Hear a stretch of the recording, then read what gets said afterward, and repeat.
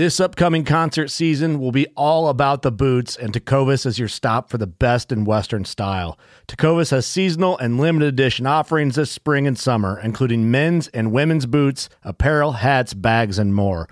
All Tecovas boots are made by hand in a time-honored tradition with timeless styles that are always on trend. And Tecovas has first wear comfort with little to no break-in period. It's hard to find this level of comfort paired with this level of style.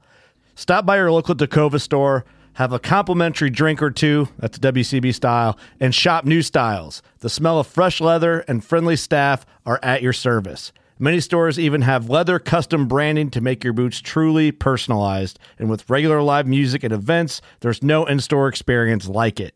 If you can't make it into a store, just visit tecovas.com. That's TECOVAS.com. They offer free shipping on all boots, as well as free returns and exchanges, and ship right to your door.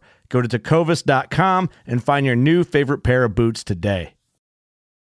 Boat Trader, America's largest boating marketplace, offering easy financing and over 100,000 boat listings to choose from. Sell, find, and finance new or used boats on America's largest boating marketplace. Visit BoatTrader.com to get started. Fishing like a local isn't just about catching fish. It's about connecting with the environment and the people who call it home. It's about hearing the stories and traditions that have been passed down for generations and sharing unforgettable moments with the people you meet along the way. Fishing like a local is having an experience that stays with you forever. And with Fishing Booker, you can experience it too, no matter where you are. Discover your next adventure on Fishing Booker. Here in the Northern Rockies, dark winter months are outlasted in basements, dens, and nooks, where kindred souls gather to share intel, swap fly patterns, and relive the memories from seasons past. This gathering spot, known locally as a February Room, is the inspiration for this podcast. No matter the season, the door is always open to those with a fly fishing story to tell. Brought to you by CD Fishing USA, the North American distributor for Composite Development's fly rods and fishing accessories. Tech, precision, ingenuity, legacy. Go to cdfishing.us and follow us on Instagram, YouTube, and Facebook. Here's your host, Lauren Karnoff, and this is the February Room. This is the February Room, but obviously I'm not Lauren. I'm her husband, Justin, and she has allowed me to sit in this week specifically so I can chat with our special guest, someone who I share some common ground with. I'd like to welcome Elke Kirk to the podcast. Elke, thanks for doing this. Hey, thanks for inviting us. It's an honor to be on your podcast. Yeah, and we're giving this another go-around. The first time we recorded this a week or so ago, we had some technical challenges, so I appreciate you being patient and giving us another shot, because I really, we do want to hear your story and find out more about you, your wife Alicia, your outfitting business Little Leaf, and what you guys are all about. But first of all, would you mind telling me a great fishing story that you got? Oh, I got quite a few. There's so many, probably hard to think of one, but probably one right off the bat would be meeting one of my idols, fishing idols, a guy that got me interested, Jim Teeney. He's a famous legend here in the Pacific Northwest. And as a self-taught fly fisherman, I started reading a lot of books from Jim, and most of my books I found at used stores like Goodwills and stuff. And so I grabbed a bunch of them up, started reading them, and who would expected, 8-9 years later, come down and meet Mr. Teeney. He actually became one of our clientels one year. Right. Yeah, if I spot him, I got him. That's the Jim Teeney motto. I grew up watching those same videos. Good guy, him and Donna. They're a fabulous couple, and I take it upon myself when I first started with my wife to follow kind of in their footsteps as being ambassadors to the sport, to the industry, to the natural resources. Cool. What was it like fishing with Jim? Well, for a while, I never knew that he was all for nymphs. I thought he did dries. So I seen him in action. The first time we had him was, about 6 years ago. And we just start chatting. My wife had him at first. I had a half-day trip with another outfit. So we met up, and wasn't even 5 minutes. I'm talking to Jim, and all of a sudden he hooks into like a 22-inch red side. And so we had our laughs and had a really good time. That was just a monumental thing to have a guy like that, Jim and Donna out here. And 2 years after that, I really started getting into my own flies, my dry flies, my special predator flies that I use during our salmon fly hatch. And one year, Jim and Donna came down, and I gave Donna a couple of my predators, and she was catching fish left and right, no problem. And it got to be about half a day, and Jim wasn't getting that big of a fish. He was getting some here and there. And it was just a warm year. So I handed Jim one of my new predator flies, and I said, "Hey, Jim, you want to try out one of my new flies?" I said, "I just tied it last night. I put all these pretty cool UV color dubbing and stuff on it." I explained to him. He said, Sure, Elk." He put it on. I kid you not, on a second cast, another 22-inch fish slammed his fly. And she lit up. He was like, "That's amazing, Elk." He said, "You inspired me." He said, "I'm going to try a couple of my own dry fly patterns out." Now, up to that point, had he just been running teeny nymphs? Yeah. Matter of fact, Donna was below, and she saw that fish. She heard it because it was splashing good. It was coming out of the water. Those red sides are crazy. They're just like a bull going loose in a rodeo, just thrashing, just jumping up and down. And she looked up and she said, "Jim, are you using a dry fly?" And Jim said, "Yeah, Donna." He said, "It's been, 1972 the last time I used a dry fly."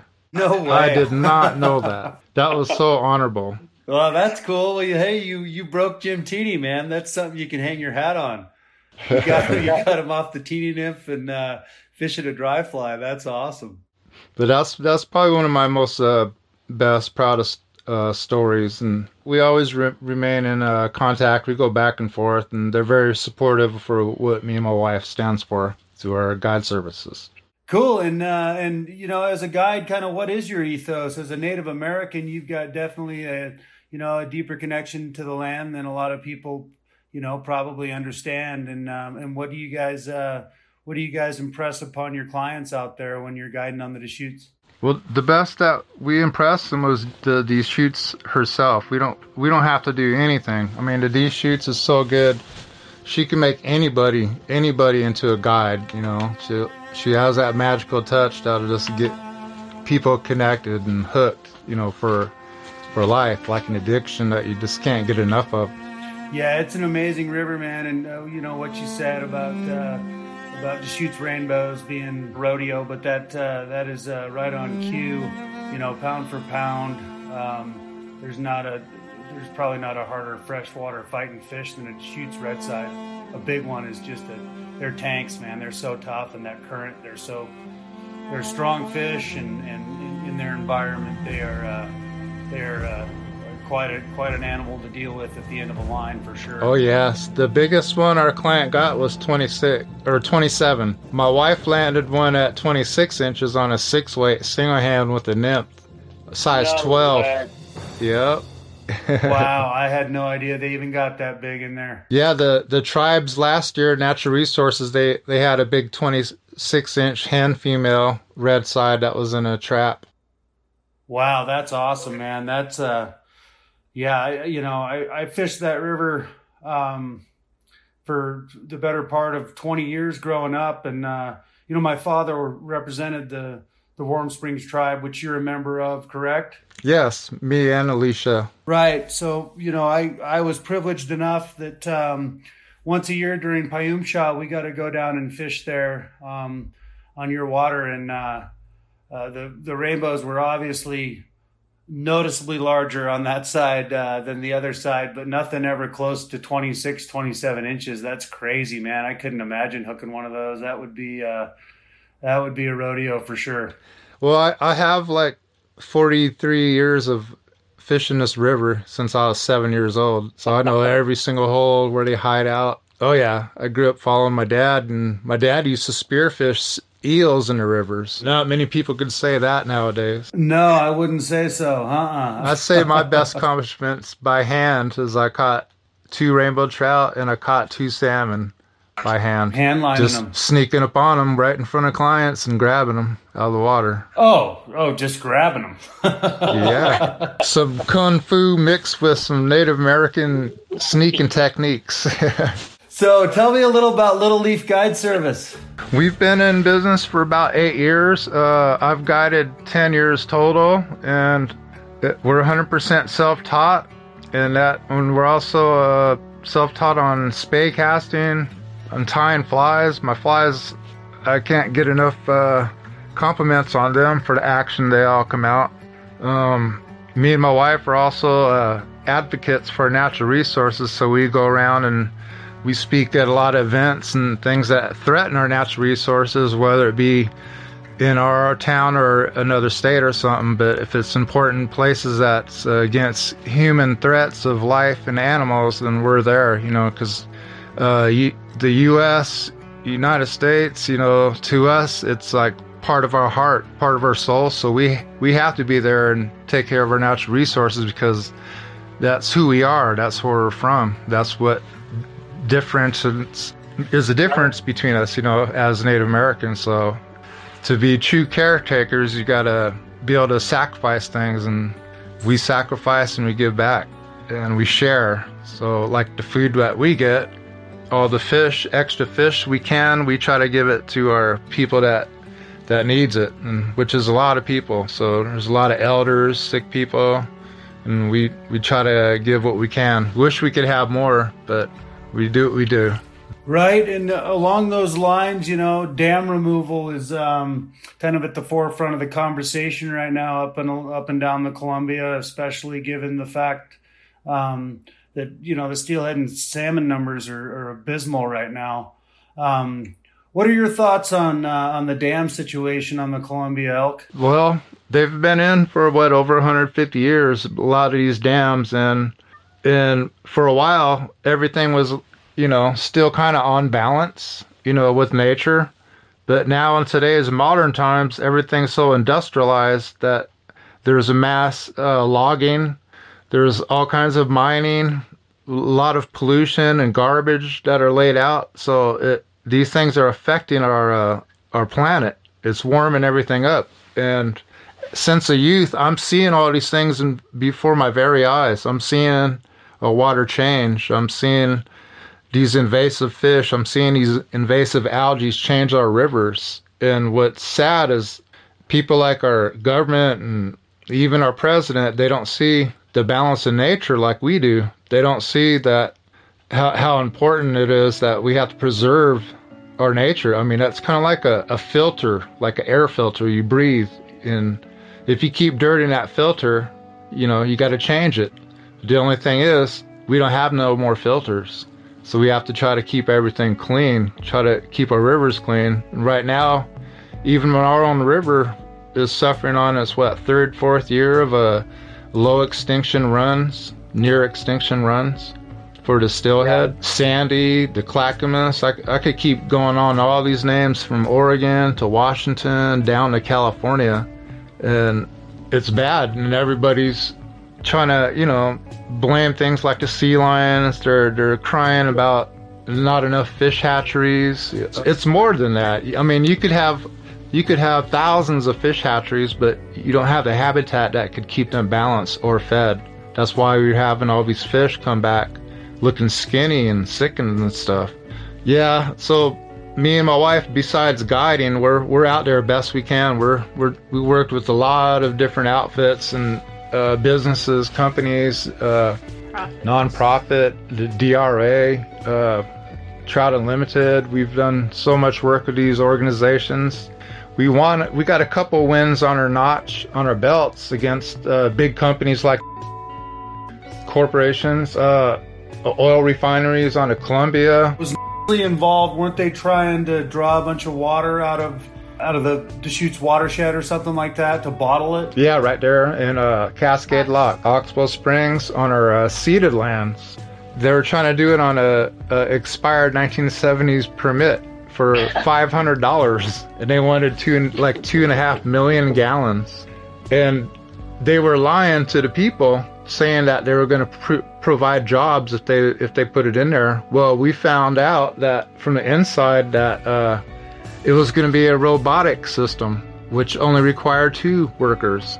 So, but anyway, they were doing this during the drought season, where steelhead and sturgeon. We seen sturgeon that were floating belly up. I was seeing algae growth on a Columbia like I'd never ever seen before. So that was a reality check. And back then, that's pretty much what started me and my wife off back in 2015. Since then, we've pretty much made our presence known from Washington to Oregon, and we even went down to Standing Rock and stood against the No DAPL to stop the pipelines that was going through the Native Americans' reservations, their own lands. They were going to their graves, and then but he was lying, saying there was no graves through there, and yeah, it was an ugly thing. And you know why they went through there?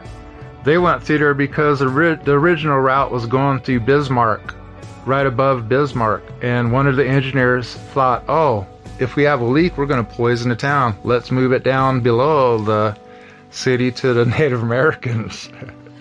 That's what they did. Yeah, it's sad to say, man. Your guys' war is never over, is it? No. But see, with me and my wife, we've been headstrong onto it, so we didn't want to just be one of that, a couple that's just going to stand on a street corner with some signs and get flipped off and yelled at and not really make a meaning. So we went to the horse's head itself. We went and started meeting with our senators or Democrats or Republicans for our state, and we even got to meet with the governor, where Governor Brown heard of us, where she even invited us to speak against the no offshore drilling by President Trump. And we had one day to think about it, because the next day we had a half trip and then we had to zip to Portland. And she said, come in your work clothes. So we did. And it was all a blessing, because everything was full, parking lots, right? We pulled right up into front of the building and somebody just pulled out. Pulled in, made it right on time. But yeah, so we went far, all the way to the Capitol. We even did a rally against at the Capitol and had a record for the most Native Americans there. And we got Governor Brown to switch back and sign against. So that was another big win right there in itself. But we got a chance to talk to Senator Bentz and a few other Republican senators, and worked out a plan and told them our issues on these waters. And a few of them had connections on the rivers too, so they knew, they were aware of it, and they were going to push for it. And so it worked in our favor, and it felt like we had somewhat of a victory by going to the very, very top and talking to our government officials. And it feels good that they listened, and we could see that our natural resources are at least somewhat in good hands so far. Well, you definitely have a warrior spirit, Elk. Can you tell me a little bit about your family lineage and where you think that comes from? I'm proudly from 3 chief bloodlines. From my Walla Walla Nemapu side, I'm from Ollicott. He was the war chief and young brother to Chief Joseph.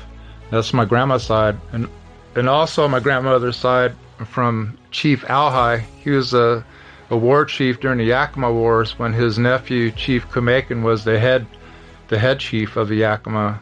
And our Little Leaf business name is from my father's father. His name is Jack Little Leaf of the Piikani Nation in Brockett, Alberta, Canada. Piikani means Blackfeet. So my grandpa was a chief, and he was also a world champion traditional dancer, and his nickname was Bull Jingles back in the days, because I guess he was pretty fancy out there. Nice. And did you inherit any of those skills from him? I did. I was a very good traditional dancer, and I'm actually in the works of putting together an outfit again, because I haven't danced since the youth. Oh, cool! But you're gonna get the band back together, so to speak, eh? Oh yeah. Mm-hmm. Cool, man. Awesome. I think you told me at one point you used to dance at Payumshaw when you were a young boy. Yep, I used to be one of the only kids around here that used to have a war bonnet. And then I'd have my hawk feather bustle, and I'd have my leggings and my outfit. It was regalia. It was a good outfit. And I used to dance around Chief Bullneck back then. I didn't know he was a chief, but my dad always said, go dance by him. So I always danced by him.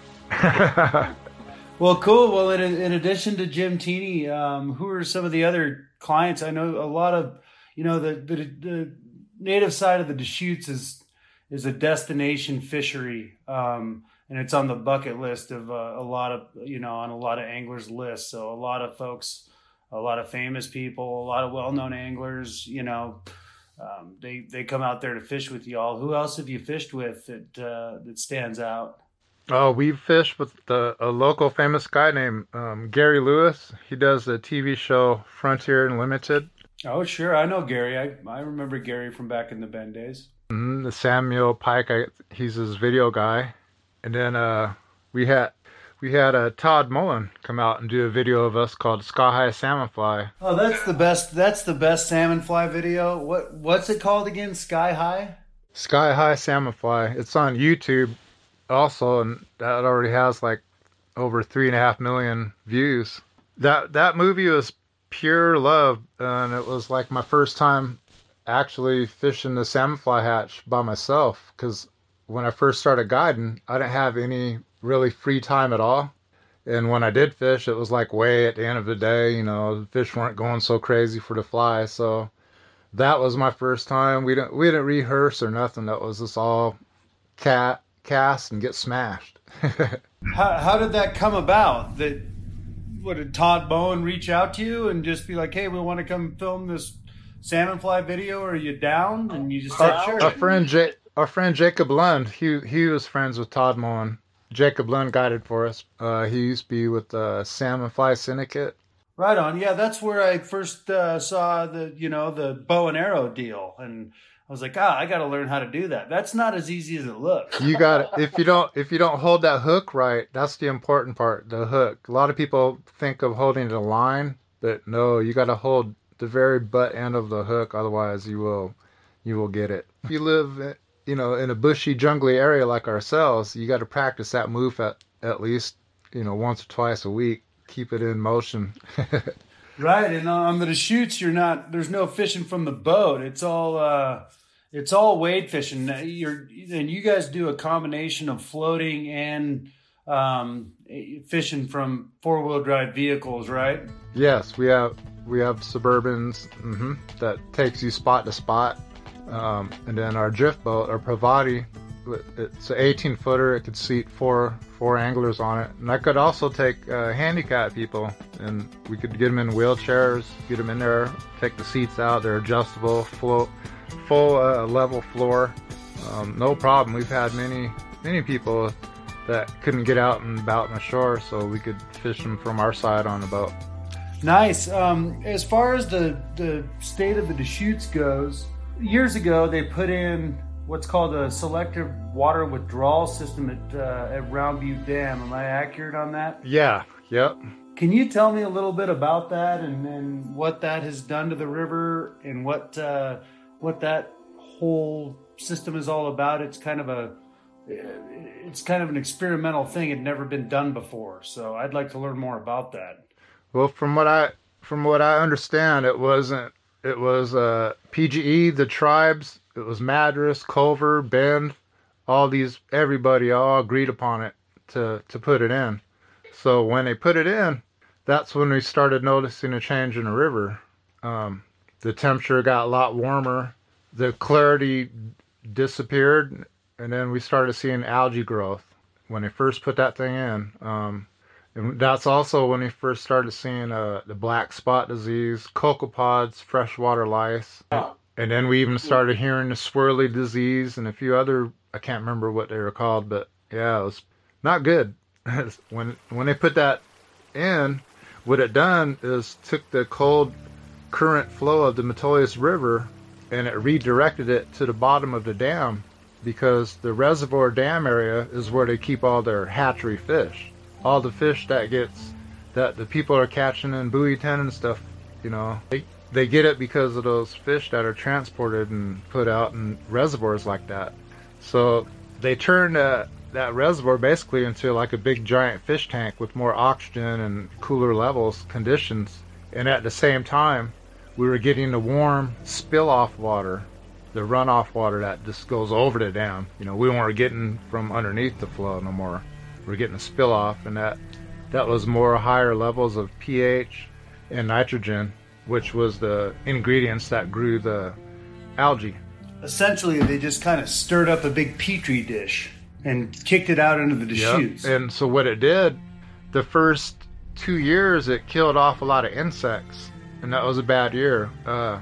So the fish are kind of starved, so they're eating snails.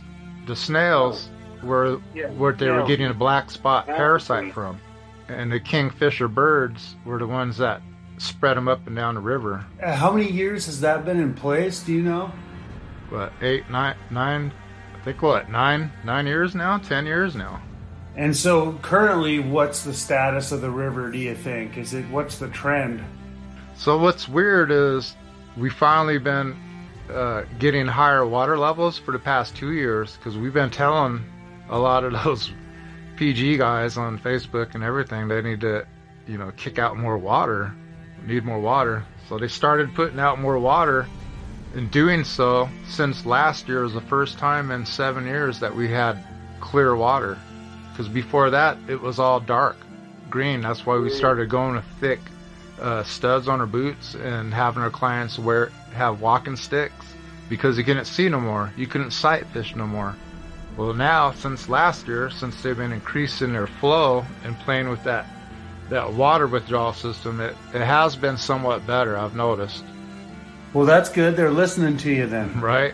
But we still, almost every trout we catch, bull trout, almost every species has the black spot, even the stillhead. If they settle in the river for a month, a little over a month, by the time they come to our way, when we catch them, you can see the black spot. And not many people are keen to knowing what to look for like we are. What is black spot? It's a parasite from those snails. And what's it do to the fish? How do you detect it? Supposedly, it doesn't do anything to the fish. The PG biologists are the ones who says that it doesn't do anything. They said it doesn't do no harm eating the fish. I asked them, I said, well, who'd you guys test it on? What's sad is they used our people and tried saying that the black spot disease was here historically, and it was never here, because my wife's grandfather is a tribal historian here. He's 90 years old, and he also had fishing businesses on the Columbia, on the Deschutes, and on Lake Billy, Chinook, and Semtustus. So he fished everywhere. He did it all. We showed him the black spot disease and said, "You ever seen this, Grandpa?" George Aguilar, Sr. He'd never ever seen it. He was appalled when he seen it. And what's it look like on the fish? It looks like on their belly. You really have to look on their belly, but you'll see like black dots, look like somebody sprinkled pepper on it. Fish that gets it worse are the bull trout, because they're more of a predatory fish. Good. So they get so much on their white bellies that it turns their white bellies into a dark, ugly color, like a solid color, because there's so thousands of them that it like matches their upper body. Yeah, and that's your native resident fish there that they're doing everything to protect across the range. I mean, technically, the bull trout in the Deschutes, they don't get no recognition. That doesn't make any sense. I know I remember when I wasn't very old, and I was fishing on the Deschutes, and I saw this guy catch this big bull trout, and I didn't know what it was. It was just this great big fish that wasn't a steelhead. It was actually this was below Bend, between Bend and Billy Chinook, and the guy pulled it in and bonked it, and I was like, God, what the heck was that thing? And in those days, you could just you could catch and kill them still. And I mean, there were not very many big bull trout around because you did not see very many in the Deschutes. The Metolius is a stronghold for them. You guys fished the Metolius some, right? Tell me a little bit about that. Like, I grew up fishing the Metolius, but I know that there's a zone down on the lower end that's tribal, that is kind of the stronghold of the fish that run up from Billy Chinook. And I know you and Alicia poke around in there a little bit. It's a phenomenal place. It's treacherous on our side because we have to 4x4, probably like an hour, and then walk down a steep hill just to get to the bottom. So it's a price you got to pay just to make it to the fishing hole. But we go down there a few times and take our spey rods, and it's phenomenal. My first bull trout was 39 inches. Yeah, they're a beast. And what's sad though is we've caught so many poachers in that area, chased them out, that almost every fish we caught, their mouths were deformed because of those treble hooks. They're just ripping out of their mouths every time they caught one. Now, is that from guys motoring up from Billy Chinook and poaching tribal water? Yep, going right there and fishing with the spinners. But yeah, anyway, almost every fish we caught, their mouths are all deformed just because they healed up from all those lures, treble hooks. So it's pretty sad seeing that. And on our side, I found a section down there that was like Christmas trees. There was lures all over, rapalas. Some of them were like a foot long. What's being done about that? Are they patrolling that down there at all, or? No, I have never ever seen no law enforcement down there ever patrolling it. And mainly because probably it's low. To get out there, you got to have kind of a smaller boat. You can't have like a big boat because there's some low sections. Well, you got to get some game cameras up. And oh, the tribe does have some game cameras now. They've already caught a few people. And same thing on the Deschutes. That on the tribal land between Trout Creek, tribal and state. Oh, cool. And I guess the new thing is the game warden's going to be having some new drones out too. Oh, good. They look like birds of prey or something. Oh yeah. Even our side fishing on the Deschutes, we at least running, I don't know, a good couple handful of poachers. Oh yeah, for sure. Guys that float over there. Usually, especially if it's, newbies or something, but the guides and stuff, they kind of cross the line, because there's an honorable system you got to have in the river. That's like theft, especially people like me and my wife, how hard we are. We're only seasonal, so each day counts. Those fish are our clients because that's what they pay for. Right, and every guide knows the rules on that river. They all know where the boundary is. They all know the deal. And if they're over there, then they, in my mind, they deserve to be penalized because that's not right. So it's a lot of education, frustration, that you see and go through, trials and tribulations as a guide and somebody that takes things like that to the heart. Would you like to see the Deschutes would you like them to change the regulations to allow fishing from the boat at all in any capacity? No, not at all. Because when you do that, you're hooking in the fish, especially like during spawning time, trout mayfly season time. You hook to a fish, it's protecting its eggs, and you pull it way down the river and let it go. It's 50-50 chance you're going to kill it. And that's what happened during the early 80s on the Deschutes when the red bands were nearing extinction. So that's when the tribes took over and they stopped the regulations on the boats going through and started restoring the riverbanks, restoration on the streams, and started putting more into their hatchery, making it bigger. Yeah, it's an interesting rule because, out here in Montana, it's all fishing from the boat, but the majority of these fish here are not native fish, right? So there's only a few places where there's West Slope cutthroat, and then, there's some bull trout strongholds, but the primary game fish being, West Slope cutthroat and then rainbows and browns. But all the rainbows and browns are introduced fish. So they're not native. So you're not comparing apples to apples. When people are like, well, why can't you fish from the boat on the Deschutes? That's stupid.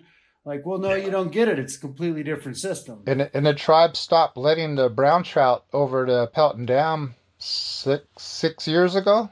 I think 6 years ago now. Since then, I've seen the river greatly improve. I've seen the fish just get football size.